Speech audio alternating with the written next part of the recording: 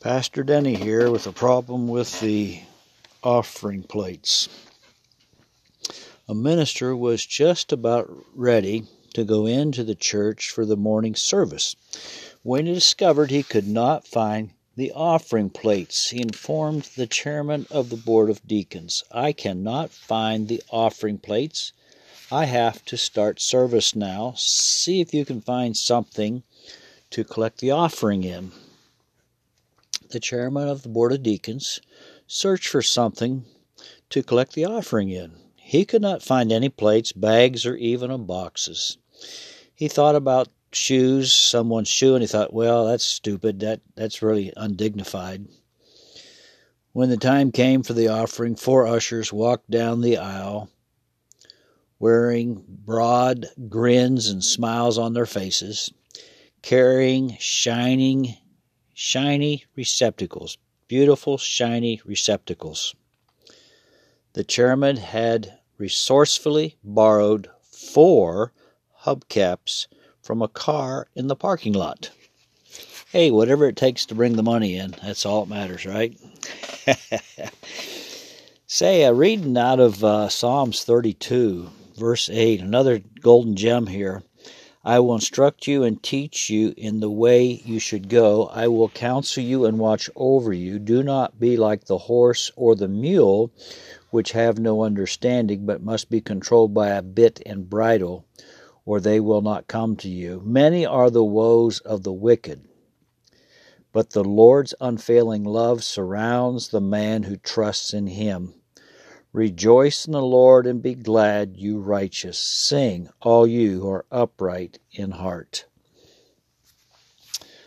God is an awesome God. He cares for us all the time. And He has an unfailing love for us. And He surrounds the man who trusts in Him.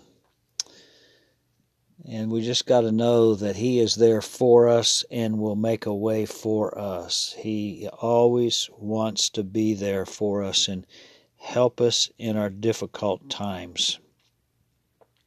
Let's pray. Thank you, Lord, for loving us today, for watching over us, for leading us and guiding us and giving us your wisdom. And Lord, as we make you first in our life, and as we live an upright life, you are there to help us in every decision of life. And God, we thank you that you have a gracious pardon for our sins, and you remove that guilt from us, and you give us that abiding presence that comes through knowing you. Thank you, Lord, for forgiving us of our sins. Lord, we confess our sins to you. We repent.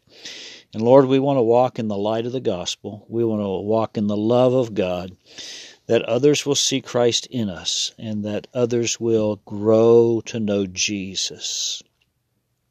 Lord, we pray for those who are fighting sickness today, God, that you would deliver them, guide the doctors and nurses, and may medication work properly, Lord, and bring divine strength to the body of Christ today in America and around the world.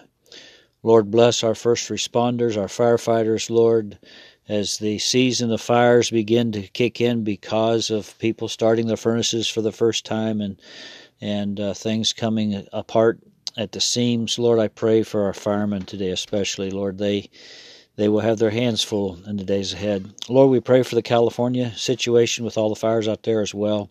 God, help those poor people who have lost their homes. Lord, in the south with the storms that's come through, Lord, we would bring peace and comfort, God, to those people as we pray and lift them up to you, Lord, that you would comfort them. Thank you, Father God, for your blessing. And Lord, help us to pray for those in authority over us. Lord, we pray for our elected officials, God, that your perfect will would be accomplished for your glory. Thank you, Lord, for loving us. Thank you, Lord, for giving us direction in life. We're so blessed to be yours. In Jesus' name, amen.